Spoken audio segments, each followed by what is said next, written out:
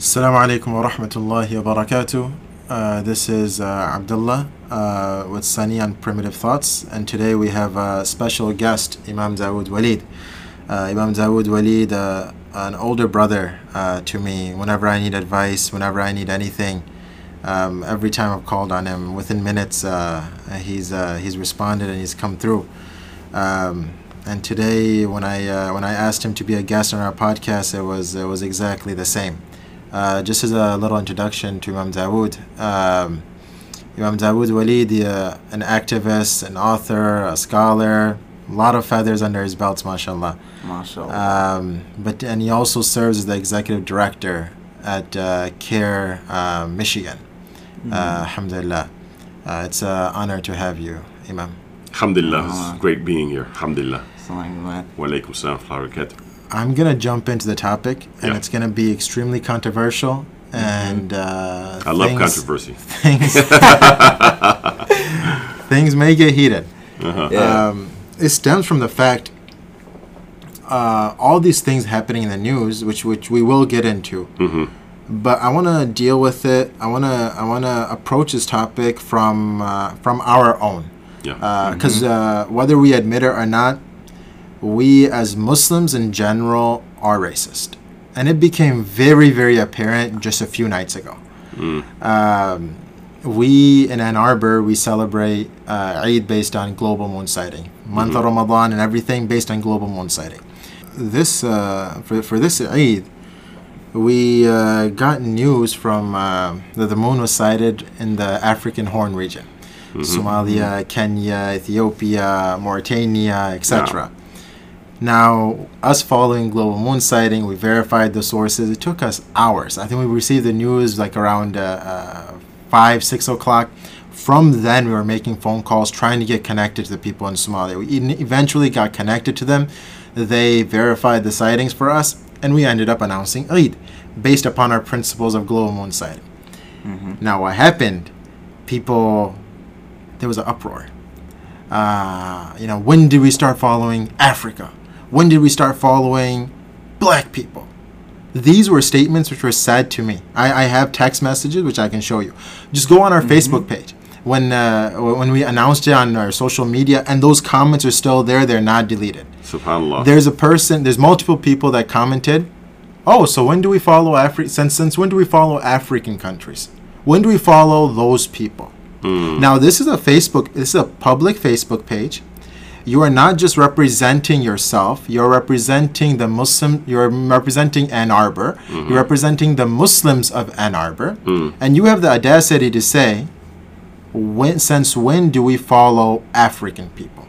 When do we follow those people?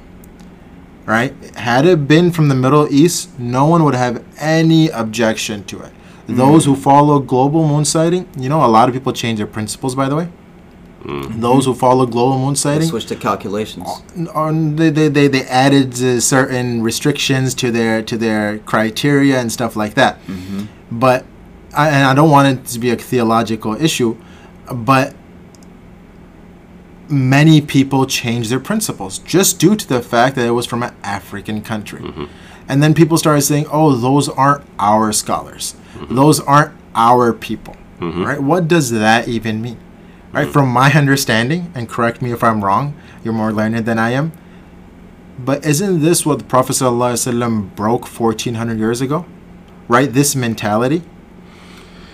Bismillah ar-Rahman ar-Rahim. Alhamdulillah wa sallallahu ala nabiyyina Muhammadin wa ala alihi wa sahbihi wa sallam tasliman kathiran da'iman abada. So let me say that that situation that took place here, it's sad, but really doesn't surprise me. And we mentioned about the Prophet alayhi salam trying to break up this type of tribalistic mentality. If we want to really boil things down, and of course we know there's the macro level, but in this particular issue we're talking about type of Arab chauvinism. And if we were to be honest about Islamic history, after those first righteous khulafa, and we went and then going into the later khulafa of Banu Umayyah, which is after the rightly guided caliphs, and then Bani Abbas, we see that much of the Arab chauvinism had come back into the community full-fledged. Since we have Harakat al-Shu'ubiyya that took place during Bani Abbas, and we had the Persians, which, by the way, the Persians were Sunnis back then, by the way. They weren't Shia.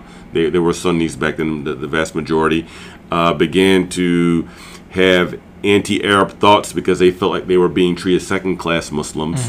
We have Athawt Zenj, which is also very famous in the time of the Abbasiyin, of when poor Arabs in the southern part of Iraq, along with the what's called Zunuj, of the black people from the eastern part of Africa who embraced Islam, were treated like second-class Muslims, and they did an uprising against Bani Abbas. So these things were in Islamic history 1,200 years ago, right? So these aren't new occurrences, and it's unfortunately we do have this amongst Muslims, both by some who are Arabs, but also some who are non-Arabs who actually think the proverbial water of the Arabs is cooler than others. We look in Eritrea, for instance. This is the land of Anajashi, Habasha, right? I was just watching something a couple of days ago, but relating to a BBC documentary by this sister named Zainab Bedawi, who was and she highlighted this. We already knew this, but there were people who accepted Islam, and Islam and the prayers established itself first in the modern day land of Eritrea in Ethiopia before the Hijrah to Medina. Before there was Islam in Oman, before there was Islam established in Yemen, right? So Sahaba are buried right there in Eritrea right now. There's a maqam there of when Sahaba made Salah with Jafar and Abi Talib, right? Like the Islamic tradition, they have ulama, and they have people from Azhar, from Jamiatul Medina, the scholars in Somalia and Eritrea, Ethiopia and Kenya. They know what they're doing. So when people say, well, since when do we follow Africans, or when we have our own scholars? Well, these scholars are accredited from the same institutions as the Arab scholars. Exactly. In many cases, some of these scholars are even more qualified. And excelled the scholars from Najd. They surpassed them in learning. Even Sheikh Al-Harari, rahmatullahi alayhi, who died last year, he was the foremost... by the way, you know that's Sheikh Abdullah means the father-in-law? Yes, I do know. Yeah. Okay. He was the foremost Shafi'i authority in the Hijaz, to the point that, and I was told this by Sheikh Khalid, may Allah preserve him, Amin, when I was there a couple of years ago and we were talking, he said that one person who was in the area in Mecca went all the way to visit the Grand Mufti of Saudi Arabia and had some questions for him, very technical questions. And allegedly or reportedly, the Grand Mufti of Saudi Arabia said, why did you come to see me to ask me this question when one who's more learned than me is in the same city you live in Mecca? And that's Sheikh Al-Harari, rahmatullah alayhi, right? So he's known to be like one of the top scholars of the Hijaz. And where is he from? He's from Habasha, right? He's Ethiopian. The scholars of Mauritania. Yeah. Right? They're known for the knowledge. It's second to none. Yes. Right? Just second to none. Yes. So it just amazes me. The thing is... It's racism. It's racism. And there's no other way you can do racism. it. But what the impression that I was fooling myself with was that the more educated you get, the more educated a person is, he leaves behind that baggage, or he leaves behind that backwards thinking. Yeah. That's not the case, man. Even the Sahaba, the Prophet ﷺ called them out on it. In order to eradicate that behavior, he called them out on it. Abu Dharr radiallahu anhu and Bilal radiallahu anhu. When they got into the argument, and he told Bilal radiallahu anhu that Yabna Sauda. Yabna Sauda. Right? He's like, you son of an African woman. Technically, he was right. Yeah. Right? If you look at it, he's African. His mother was African too. And Abu Dharr could have justified it. A lot of people justify it. Right? A lot of people just tried justifying the racism that they have. Right? Oh, I didn't mean it like that. Right? There's nothing wrong with African people per se, but why didn't Saudi cite it then? Right? It's like foolish things like that, stupid statements like that. Right? So he could have justified it too to the Prophet. Right? I didn't lie. All right, he is African, but the Prophet ﷺ told him that you still have ignorance in you. Yeah. Right, that behavior which I'm trying to eradicate from you, you still got to work on that. All right, so that's something the Prophet ﷺ, the last sermon of the Prophet ﷺ in Hajjatul Wida, right, where he told people, and once and for all, he told them that, you know, there's no preference over that Arab has over Ajam, or a red has over a black. Yeah. All right, like, except for something which me and you cannot judge. And that's a taqwa. That's a relationship an individual has with Allah subhanahu wa ta'ala. So the only thing that can differentiate me and you is our relationship with Allah. But that's something me and you don't even know about. Exactly. All right. The first racist. Who was the first racist? I was actually thinking about this a while ago. But who was the first person who actually displayed this behavior?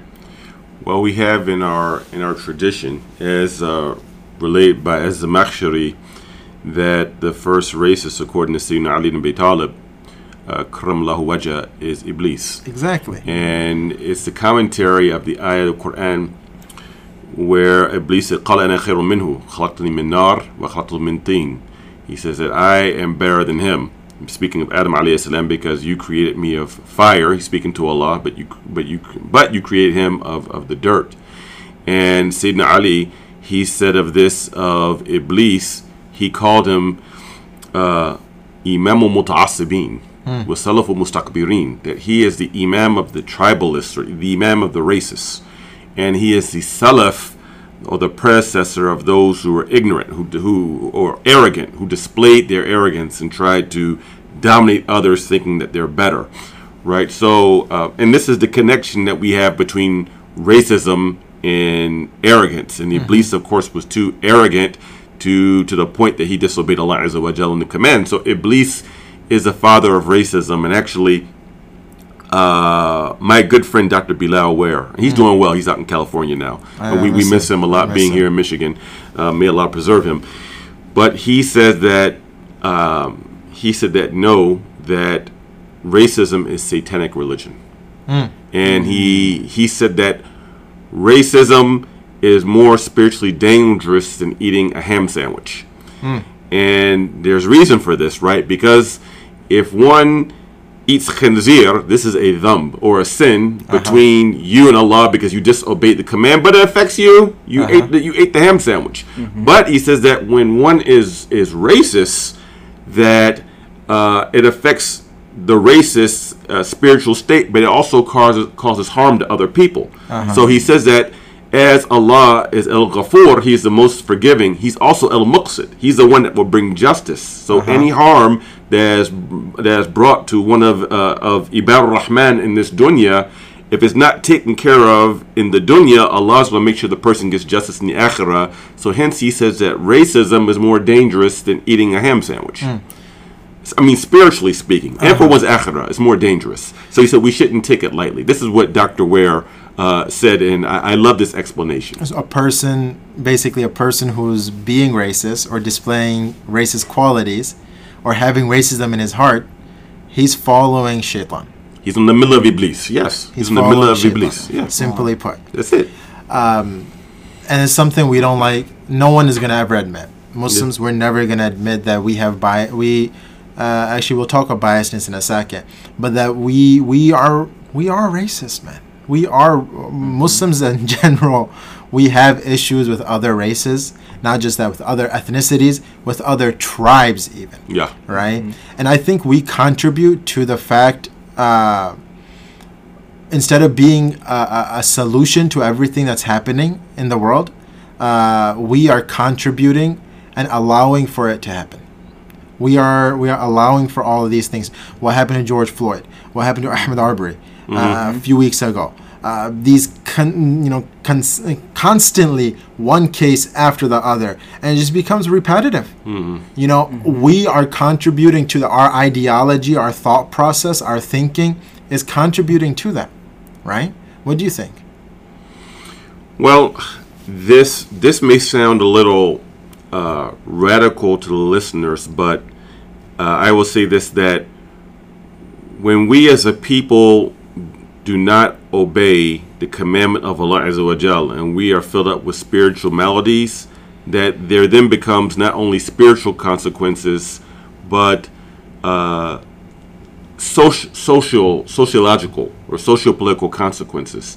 And we get punished by Allah from our disobedience and for our lack of action to set things aright. So perhaps 45 being in the Oval Office, in effect, is a type of bala on this society, and a bala for the Muslims, right? Because for a long time, Muslims, we've and that's when I keep it 100 with you, I'll keep it real with you, is that for a large segment of the Muslim community, things such as racism was never an issue that we talked about ever pre 9/11. But then after certain demographics of the Muslim community started getting the foot of the government, or the foot of the so-called white man on our necks, and we talk about Islamophobia, xenophobia, and anti-Arab racism, and then racism against South Asians, then all of a sudden we get all energetic about talking about racism and Islamophobia and such. But when we come here and we're very comfortable with it beforehand, when you have almost 4 centuries of systemic and overt racism against the native people who lived in this land, who got ethnically cleansed, and the African people who were brought here treated like animals, up to 30% of them Muslims, and really a large percentage of our community didn't say anything, didn't care, then perhaps what has befallen us to this day with 45 and the so-called Muslim ban and the travel ban and all of this increased Islamophobia maybe are inaction of Muslims that maybe we helped, maybe we're reaping somewhat what we sowed. And Allah Azza wa Jalla says in the Quran, do you enjoin piety and justice for others, yet you forget it for yourselves? But you recite the book. Don't you have any intelligence? Don't you, Allah said, don't you have any sense? Like, what's wrong with you? What's wrong with you? So maybe we're getting just a little bit of taste right now of what we've sown. We're reaping what we sow, in a sense, and we have to adjust ourselves. Adjust our lens. Yeah, we have to adjust ourselves. Yeah, for sure. Check ourselves. Absolutely. In the light of these cases, George Floyd and Ahmaud Arbery, I don't know if you guys are if you guys listen to Snoop Dogg or not, but he made an Instagram post, and then it really resonated with me. I'm just gonna read it, word for word. And this was with respect to the Ahmaud Arbery case. May Allah guide Snoop. Snoop had declared Islam at one time. Now I think he's on roster. He's everywhere. He's smoking weed again. May Allah guide Snoop. He's trying to get high. He don't know what. Yeah. He's trying to get close to Allah. Yeah. But, that's his way of getting close. But go ahead, finish with Snoop. But he said, they didn't make arrests because they saw the video. Yeah. They made the arrests because we saw the video. That's correct. Remember that. And when I'm looking at the timeline of the Ahmaud Arbery case, he's absolutely correct. That video was out for at least, for 1 to 2 weeks. The state of Georgia did nothing while that video was out. No. Not at all. And I was thinking about it. Why exactly? I mean, they were going to write that off as self-defense or protecting the community, and that to me just makes no sense. I'm looking at that video. I can make at least 3 cases as to why that isn't self-defense. Why that's not like protecting the community. Case 1, choice of firearm. I don't know about you, Imam Dawood, but like me and Mufti, we know dudes who carry, right? Yeah. And so when you carry in the name of self-defense, you carry a 9mm, you carry a Glock, you carry something light. You carry something that you can put a holster. That man had a rifle. Yeah. He went hunting. Yeah, you don't carry a rifle. Humans. You don't carry a rifle in the name of self-defense. You carry a rifle when you got a target in mind. Yeah. That's case 1. Case 2, if it was self-defense, the quote-unquote threat was running away from you. Would it not be logical to just stay in your house? Case 3, what's it called? And this is what the murderers, they said that this is what they were trying to do. They were like, oh, he fit the profile. We heard a APB or I'm not sure what the technical term. And one didn't exist. Yeah. They were like, yeah, we heard the call, like, be on the lookout for this dude. And so we took action to our own hands in the name of protecting our community. Yeah. No. If you had justice in your heart and justice in your intentions, you would have called it in, right? But if you had hatred in your hearts, hatred in your intentions, you would have gotten in your truck, you would have gotten your 3 boys, you would have recorded it, and you would have killed them. Mm-hmm. And so I'm looking at this video, and I'm just thinking, how could the state of Georgia, how could the prosecutors, how could anyone not take action? And I kept thinking about it, and I came to the conclusion that they weren't able to take action because they saw a part of themselves in them, a part of that racism and inhumanity and hatred that was in the hearts and minds of Ahmaud Arbery's murderers. Mm-hmm. A part of that lies within the state of Georgia, and that must be scary for a person of color, especially an African American living in the state of Georgia, to know that this is what's in the hearts of your prosecutors, your law enforcement. Well, let me say this. That could happen in any of the 50 states. True. So we shouldn't make it Georgia specific, number one. Right, you're right. Number two, that guy had relationships with the police and the sheriff department or the prosecutors because he himself, in his former professional background, right? So he was. Yeah. So those people who are in law enforcement who used to work with prosecutors and or police officers, there's a type of wall where they protect each other to begin with, even if the racial factor wasn't there. But now, for the very moment that you talked about it, that is true. That guy didn't have weapons of self-defense. He went to go hunting, and if that was an APB for someone white, he wouldn't have been doing that. But there was no incidences, from my understanding of the case. There were no break-ins in that area to begin with. Nope. Those people went hunting, and they're probably, if one were to research their background, if they're not active Klan members, I'm sure that guy's father or grandfather were part of the Georgia Ku Klux Klan. I have little doubt about that, right? I don't really know what else to say, but it's of no surprise to me. I think that the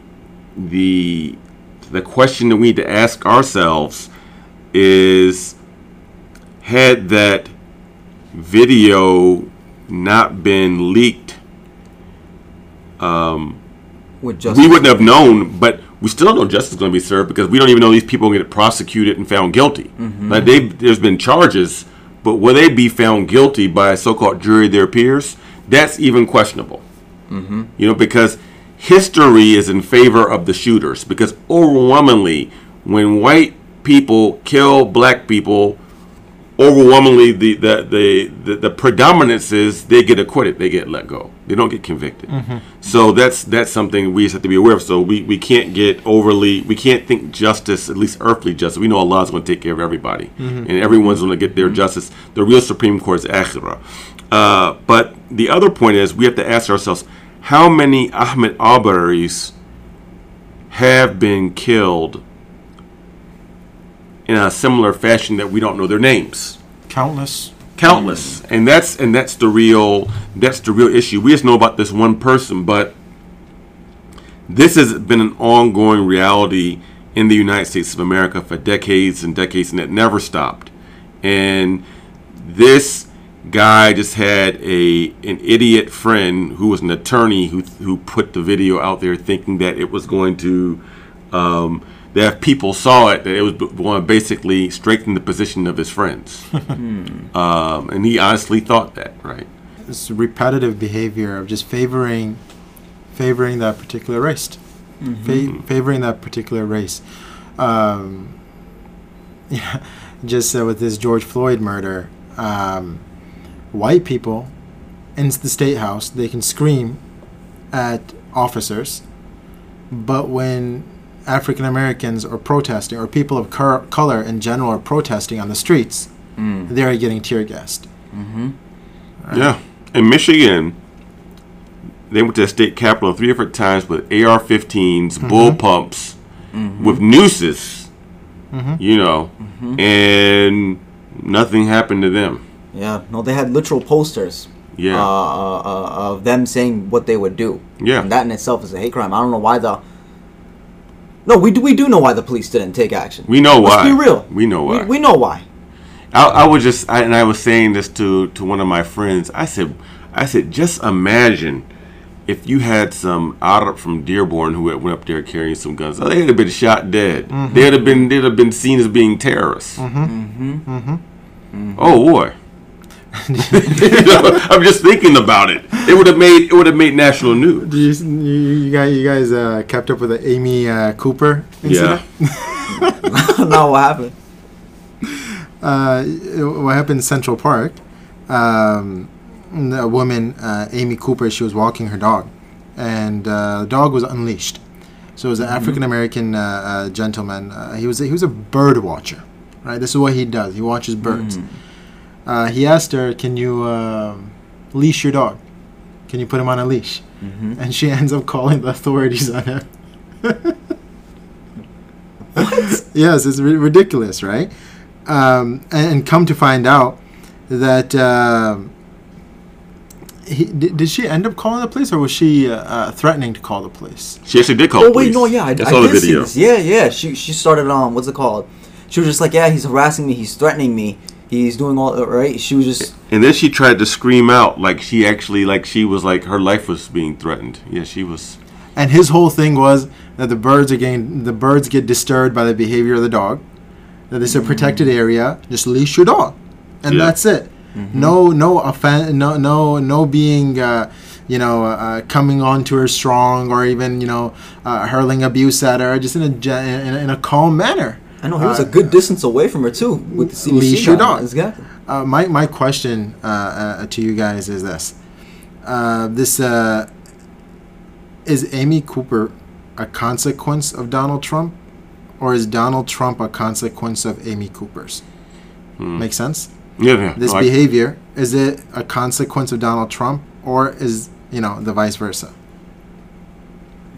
Donald Trump is in my opinion, he is just a symptom of a bigger disease, and he is a consequence of people like her, and it even far outstretches America. It's something that's part of what I can say the Western colonizer mentality, because this Amy Cooper is actually Canadian. She lives in America, but she's Canadian. So it's not as if she lives south of the Mason-Dixon line and was like around a whole bunch of hillbillies and rednecks. And also, she's supposedly a so-called liberal or so-called progressive. And this goes back to what Malcolm X said, rahmatullahi alayhi, over 55 years ago. He says you have the so-called conservative is the wolf, and the so-called liberal is the fox. He says, but both of them, if you have a chicken coop, they both will eat your chickens. He said, but the wolf howls. So Trump, he's a wolf. But then you have some of these so-called liberals who are just as racist, but they smile and they show their teeth like they're progressive and nice. They show their teeth like how a fox does. But in reality, they're just sly. They're just sneaky with their racism. But they will do just as much harm. Basically, when push come to shove, the inner you is going to come out. Yeah, exactly, Right. exactly. The inner you is Because at the end of the day, the inner you, or the inner trait of the wolf and the inner trait of the fox is they both love devouring chickens. So that's their inward state, right? And it's the same thing with them. It's the same case with Muslims as well. SubhanAllah. What was that thing you were saying about biasness? I didn't quite catch that point. You were talking about it before we started. Right. So there's a professor of psychology at Stanford. Her name is Dr. Jennifer L. Eberhardt. She wrote an amazing book on bias and how that plays into corporate America and how bias is intertwined with police brutality. And so she was actually on the Trevor Noah show. And on the show they discussed the nuances of bias and how it plays into our society. And so she goes on to say that, sometimes an individual may not be racist, but they will have implicit biases which guide their actions. And so in the case of police brutality, she says what we notice is that when there is a intense situation, a stressful situation, a situation where they have to act fast, think fast, there is a implicit bias which is triggered, which is turned on, which causes them to react in an aggressive manner, in a fight or flight response, which causes them to put their hand on their holster, and it just causes them to react aggressively. And so this bias, it exists because she claims it exists because there is a huge association in our country, our society. There's a huge association and correlation between blackness and crime, blackness and violence. And so it's that association which plants the seeds of bias in these officers' minds. So when they are dealing in these intense situations, when they are pulling over a black individual, when they're stopping a black individual on the streets, they're more quickly to put their hand on the trigger. They're more likely, they're more susceptible to pulling over someone who's black, even if they have no reason. Or just they're more susceptible to act in a violent and more aggressive way. And so what I wanted to ask you, Imam, though, is because I know you work with CARE a lot, and this is something that you guys, correct me if I'm wrong, but you're trying to address. But like I said earlier, these bias exist because of that correlation between blackness and crime, blackness and violence. Now, Dr. Ebenhart, she claims that, you know, we can negate a lot of these police brutality cases. We can avoid them if we enact bias training, diversity training into these into the police academies. And I agree with her. I think that's a huge step in saving a lot of lives. Now, like I said earlier, these biases are planted because of our association between blackness and crime, blackness and violence. And so I wanted to ask you, what can we do, right? What can we do to reduce the stereotypes associating blackness with crime, associating blackness with violence? Okay, so I think there's 3 points. So one point, you mentioned diversity training, and this is something that is that comes from the outside. And then I think there's 2 other points, because when we look at things holistically about change, social change and transformation, things have to be addressed intellectually, with what you're talking about. And then there's also the physical or the social, and that has to be addressed. But there's also the spiritual. So all 3 of these have to be addressed, just like how we have Islam, Iman, and Ihsan, right? So there's different things that have to be addressed. So in the book Sifatu Safwa by Ibn al-Jawzi al-Hanbali, rahmatullahi alayhi, he has a statement of Sayyidina Ali ibn Abi Talib that says, "An-nas a'da'u ma jahilu," that people are enemies of what they're ignorant of, right? So part of dealing with this jahl, of this ignorance, is giving them proper information, right? So this helps gets rid of some of their animosity or some of their adversarial behavior, or at least sentiments. So that's the diversity of sensitivity training. Then there's a socialization piece that helps with this, and we see this mentioned in the Quran in more than one place. But in Surah Al-Hujurat, that Allah Azza wa Jal specifically says He created us differently in the nations and tribes. Then He says, "Li-ta'arafu," right, in order that you may get to know one another.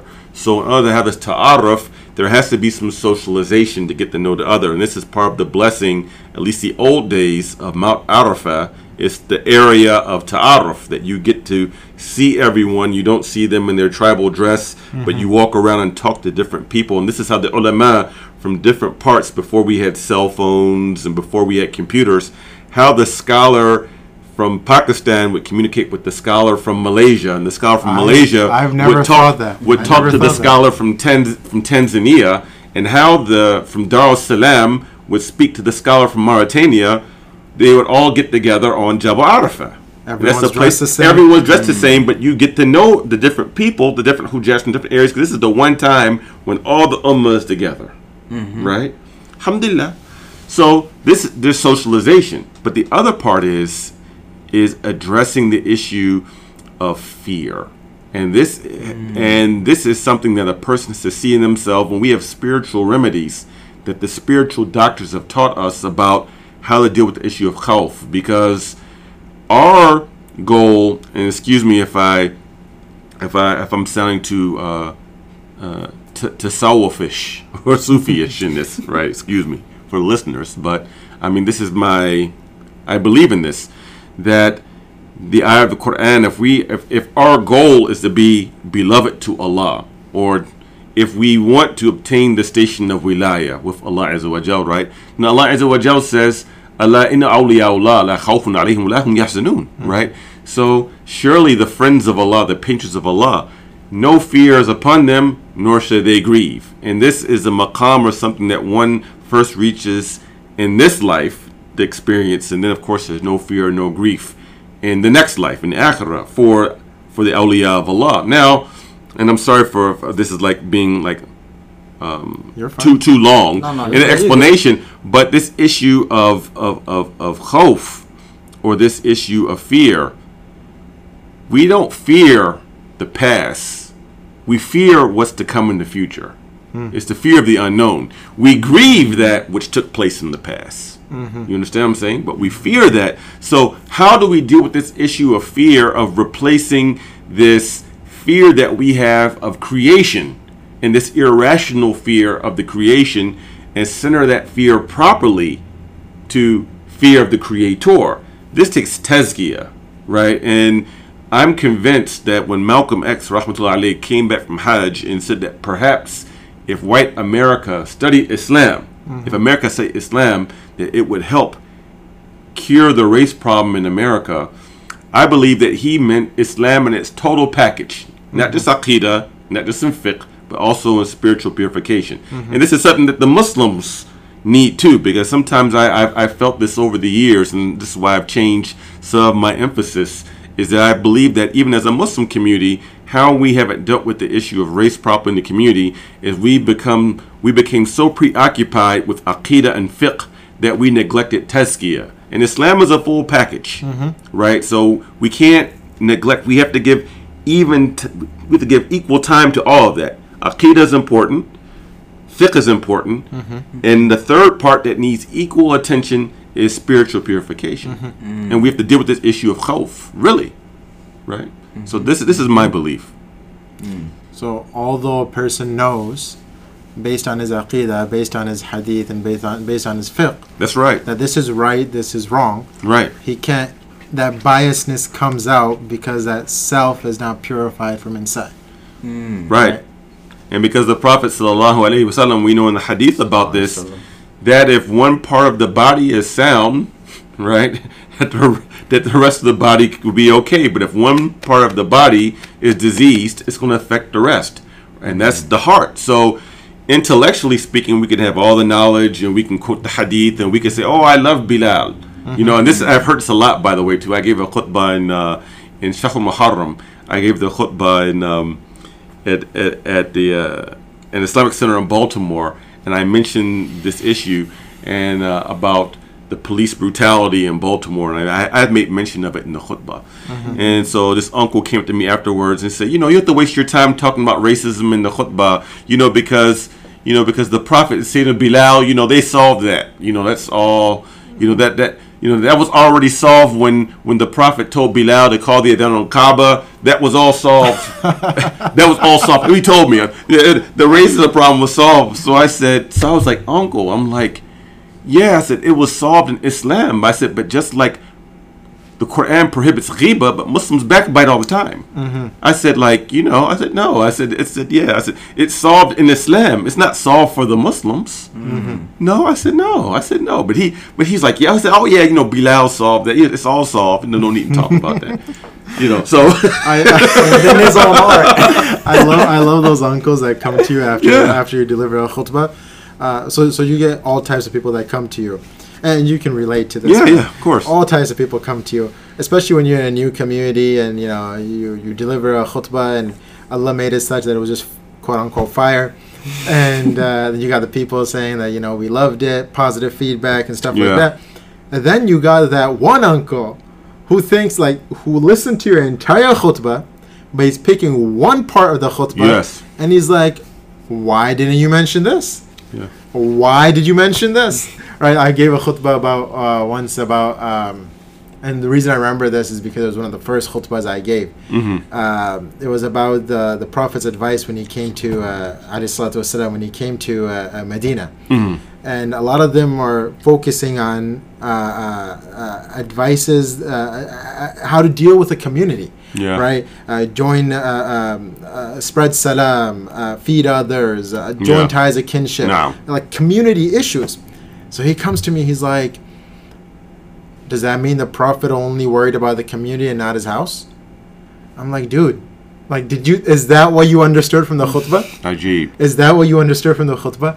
You know, there's people, and I found this out recently. They call people of color Bilalis, and people who are fair in their color or people who are white, they call them Suhaybis. Suhayb, he was Rumi, he was from Faris. Companion of the Prophet, he was known to be fair colored. And Bilal radiallahu anhu being from Habsha, he was, obviously dark colored. And so they call them Suhaybis and Bilalis. And I was appalled at this. I was like, how can he's like, no. We give them status. We're talking about them in glowing terms. No. I was like, no, that's not how it works. If people were calling themselves that and identifying themselves as such, then and seeing that as sharaf, that's one thing, but you can't attach that to other people. That's Ridiculous. it's ridiculous. Yes, ridiculous. When we were talking about biasness, right, and we talked about police brutality very briefly, but why is it such that a African American police officer or any race besides white, or that police officer in New York, I forget his name. You guys know what I'm talking about. He had a beard just a few days ago. He had his knee on someone's neck as well. Oh yeah. Oh, the George Floyd case. No. No, another one. Oh, there's another one. You mean the old one? The older one. You mean with Eric Gardner? That was the one that I Can't Breathe. Was this Eric Garner, or this was after that? But Eric Gardner was a number of years ago. Yes, Yeah. this was after that. Oh, and anyway, it's ridiculous. It's so repetitive. But officers of color, officers belonging to different ethnicities, different races, why are they as well more prone or more quick to shoot at or to put their knee down on the neck or choke out or abuse a person of color over a white person? I think it's part of Although it's their own person. It's their own people. I think it's part of the dehumanizing process that takes place, that if one grows up in this society and they're given predominantly positive frames or positive imagery about white people, and then there's a lack of positive portrayals amongst one's own people, and then when they look at TV, mass media, and Hollywood, and they see who primarily is being shown as the criminals and the crooks or as dangerous, then that is absorbed, and sometimes this breeds inferiority complexes. I don't like using a lot of language from secular sociology, but those who are involved in that realm, they would call this internalized oppression. That basically they take on the views of their oppressor and begin to view their own people through the lens of the dominant culture that oppresses their people. So officers who are black and brown have to go through their own forms of re-education too, and dare I say, there were even some of the Sahaba that went through this as well. Sure. And so I will give one example of this is of this issue of Sa'd al-Aswad radhiyallahu anhu.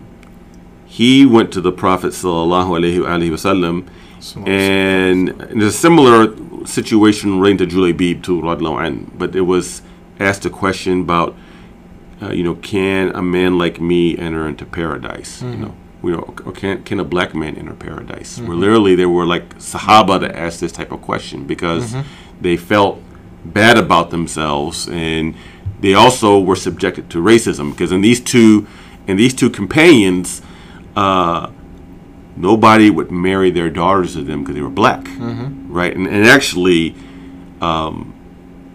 Julaybib was actually described as being short, black, and ugly. By Abu Barza and described him as kana qasiran asudu lawn damiman. He's short, black, and ugly, like deformed, like ugly. So even the Sahaba had to deal with these types of issues, right? And we're talking about this, and the Prophet ﷺ had to help them out with that. So, and what's it called?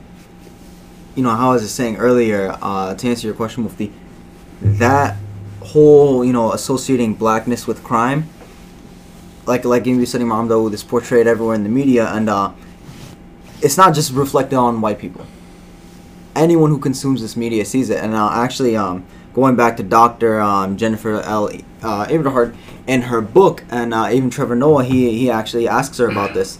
In the book, she talks about her son, 5-year-olds, and I think they were trying to catch the subway or something. They were in like a public area, and there was an African American man, and he had dreadlocks, and her son, he said, "Mama, that man looks like Daddy." And then he goes on to say, "I hope he doesn't rob this place." And then she was shook, and she said, "Well, why would you say something like that?" And he said, "I don't know. I just hear about it all the time." So just imagine how dangerous, and I don't try to adjust my behavior to make people feel comfortable, though at the same time, I'm concerned about my own safety.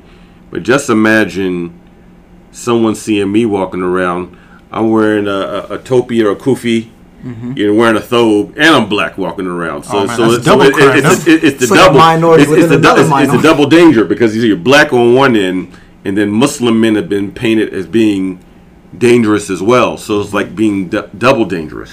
So so I'm kind of like, I'm aware of that when I walk around, that maybe people perceive me, but at the same time, I'm not going to stifle or suppress who I am just for the discomfort of people who are operating based upon their false biases, right? So. By the way, this officer's name was Francisco Garcia, and he was NYPD, and it was Donnie Wright. He was a groundkeeper for one of the housing authorities in New York, and same thing. When you mentioned the "I can't breathe,"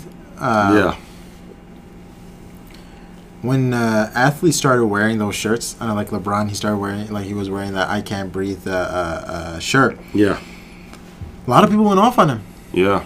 One of the reporters or one of the analysts, he said that shut up and dribble.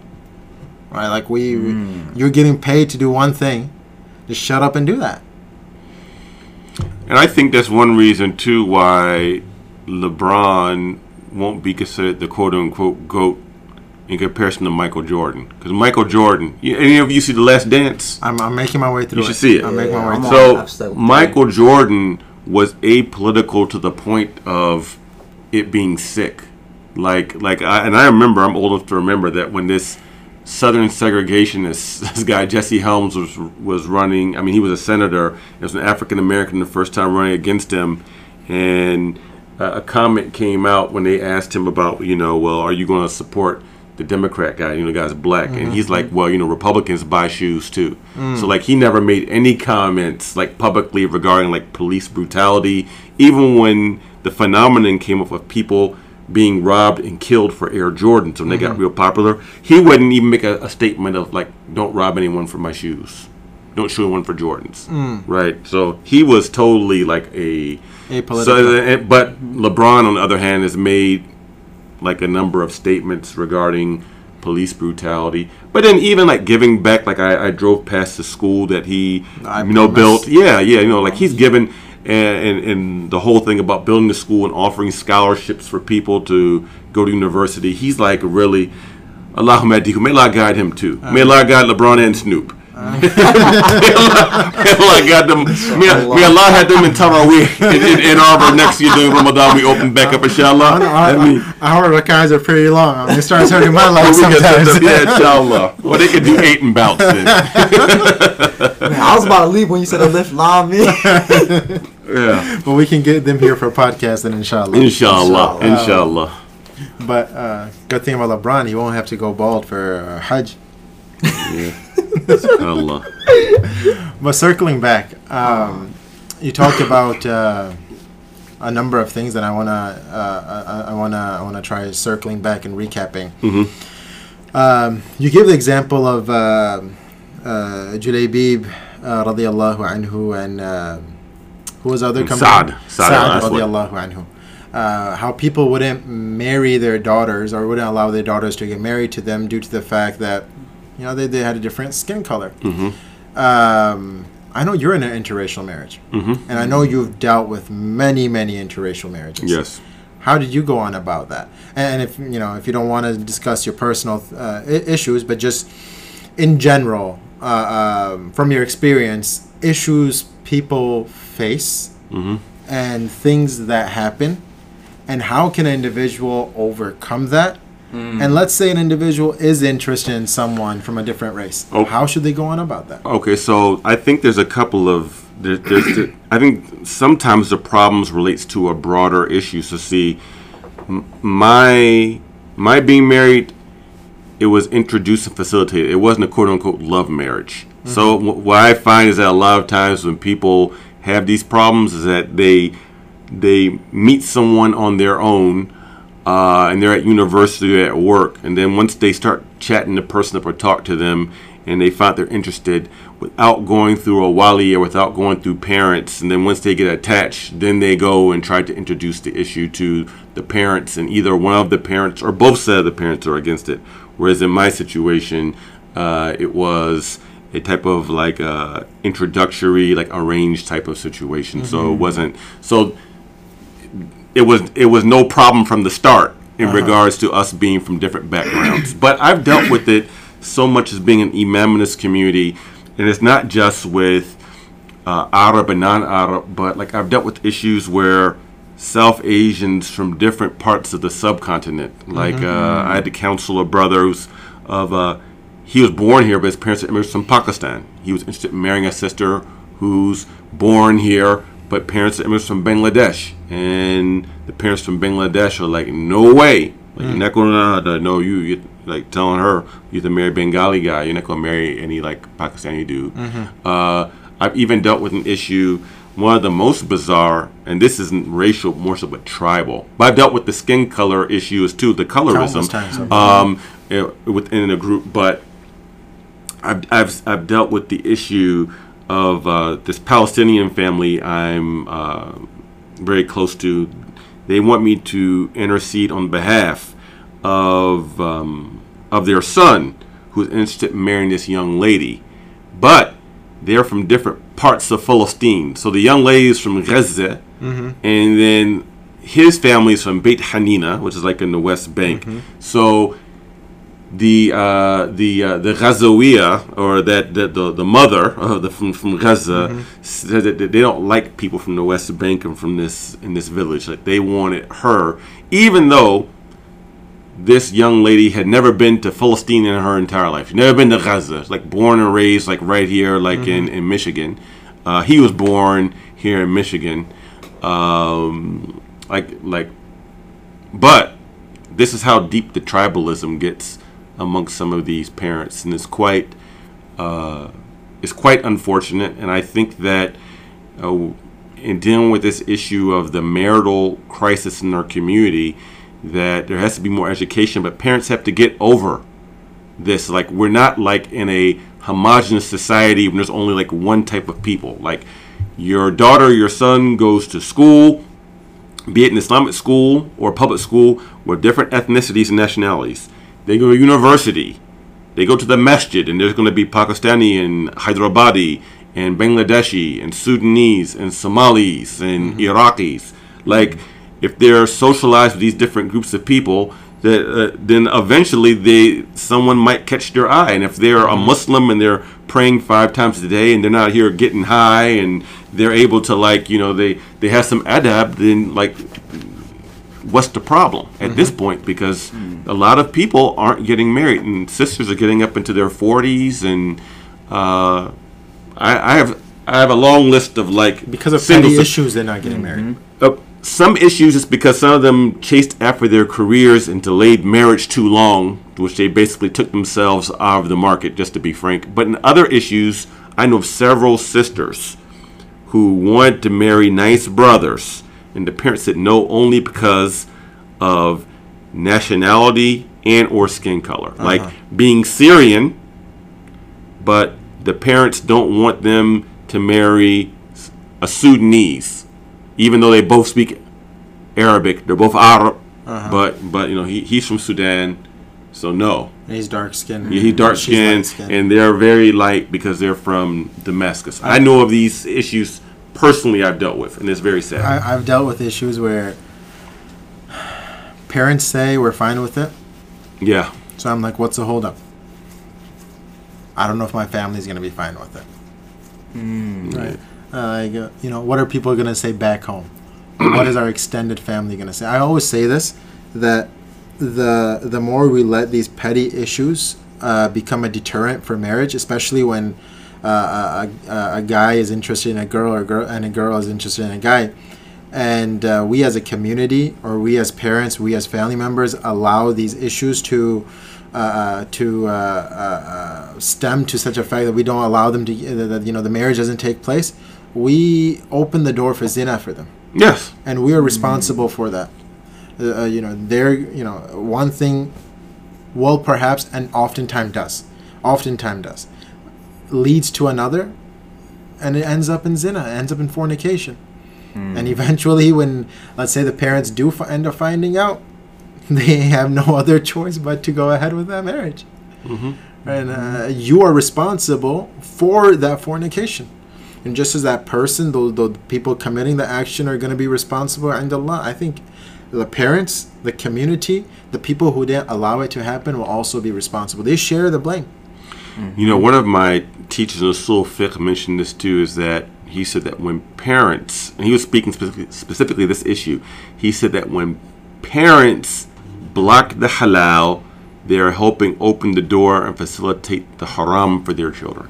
When they block the halal, when you block the halal, if any parents listening, if you block the halal for your children, you are doing nothing. You are closing one door and you're opening up another door. So you're closing the door for the halal and you're opening the door for the haram.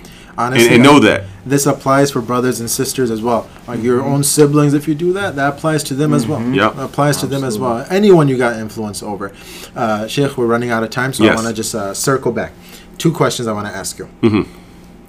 How do we deal and how do we rid ourselves of racism that we as Muslims innerly we have, and we gotta call it what it is, and how can we change or affect the change in society on a broader scale? What can we do? Okay. The first is muhasabah, or self-inventory, and we have to be honest with ourselves, and that's with any issue if we want to have spiritual growth. The other issue is in this spiritual introspection that we have to address the issue of inward arrogance. And we know the Prophet ﷺ said, لِكُلِّ دَاءٍ دُوَاءٍ, that for every sickness there's a cure. And our scholars have said that normally that is the inverse. So we need to, if we have any arrogance at other people, that we need to invert that arrogance, and part of this is contemplating our own creation and also our own demise, that we all originate from nutfa, from a smelly substance.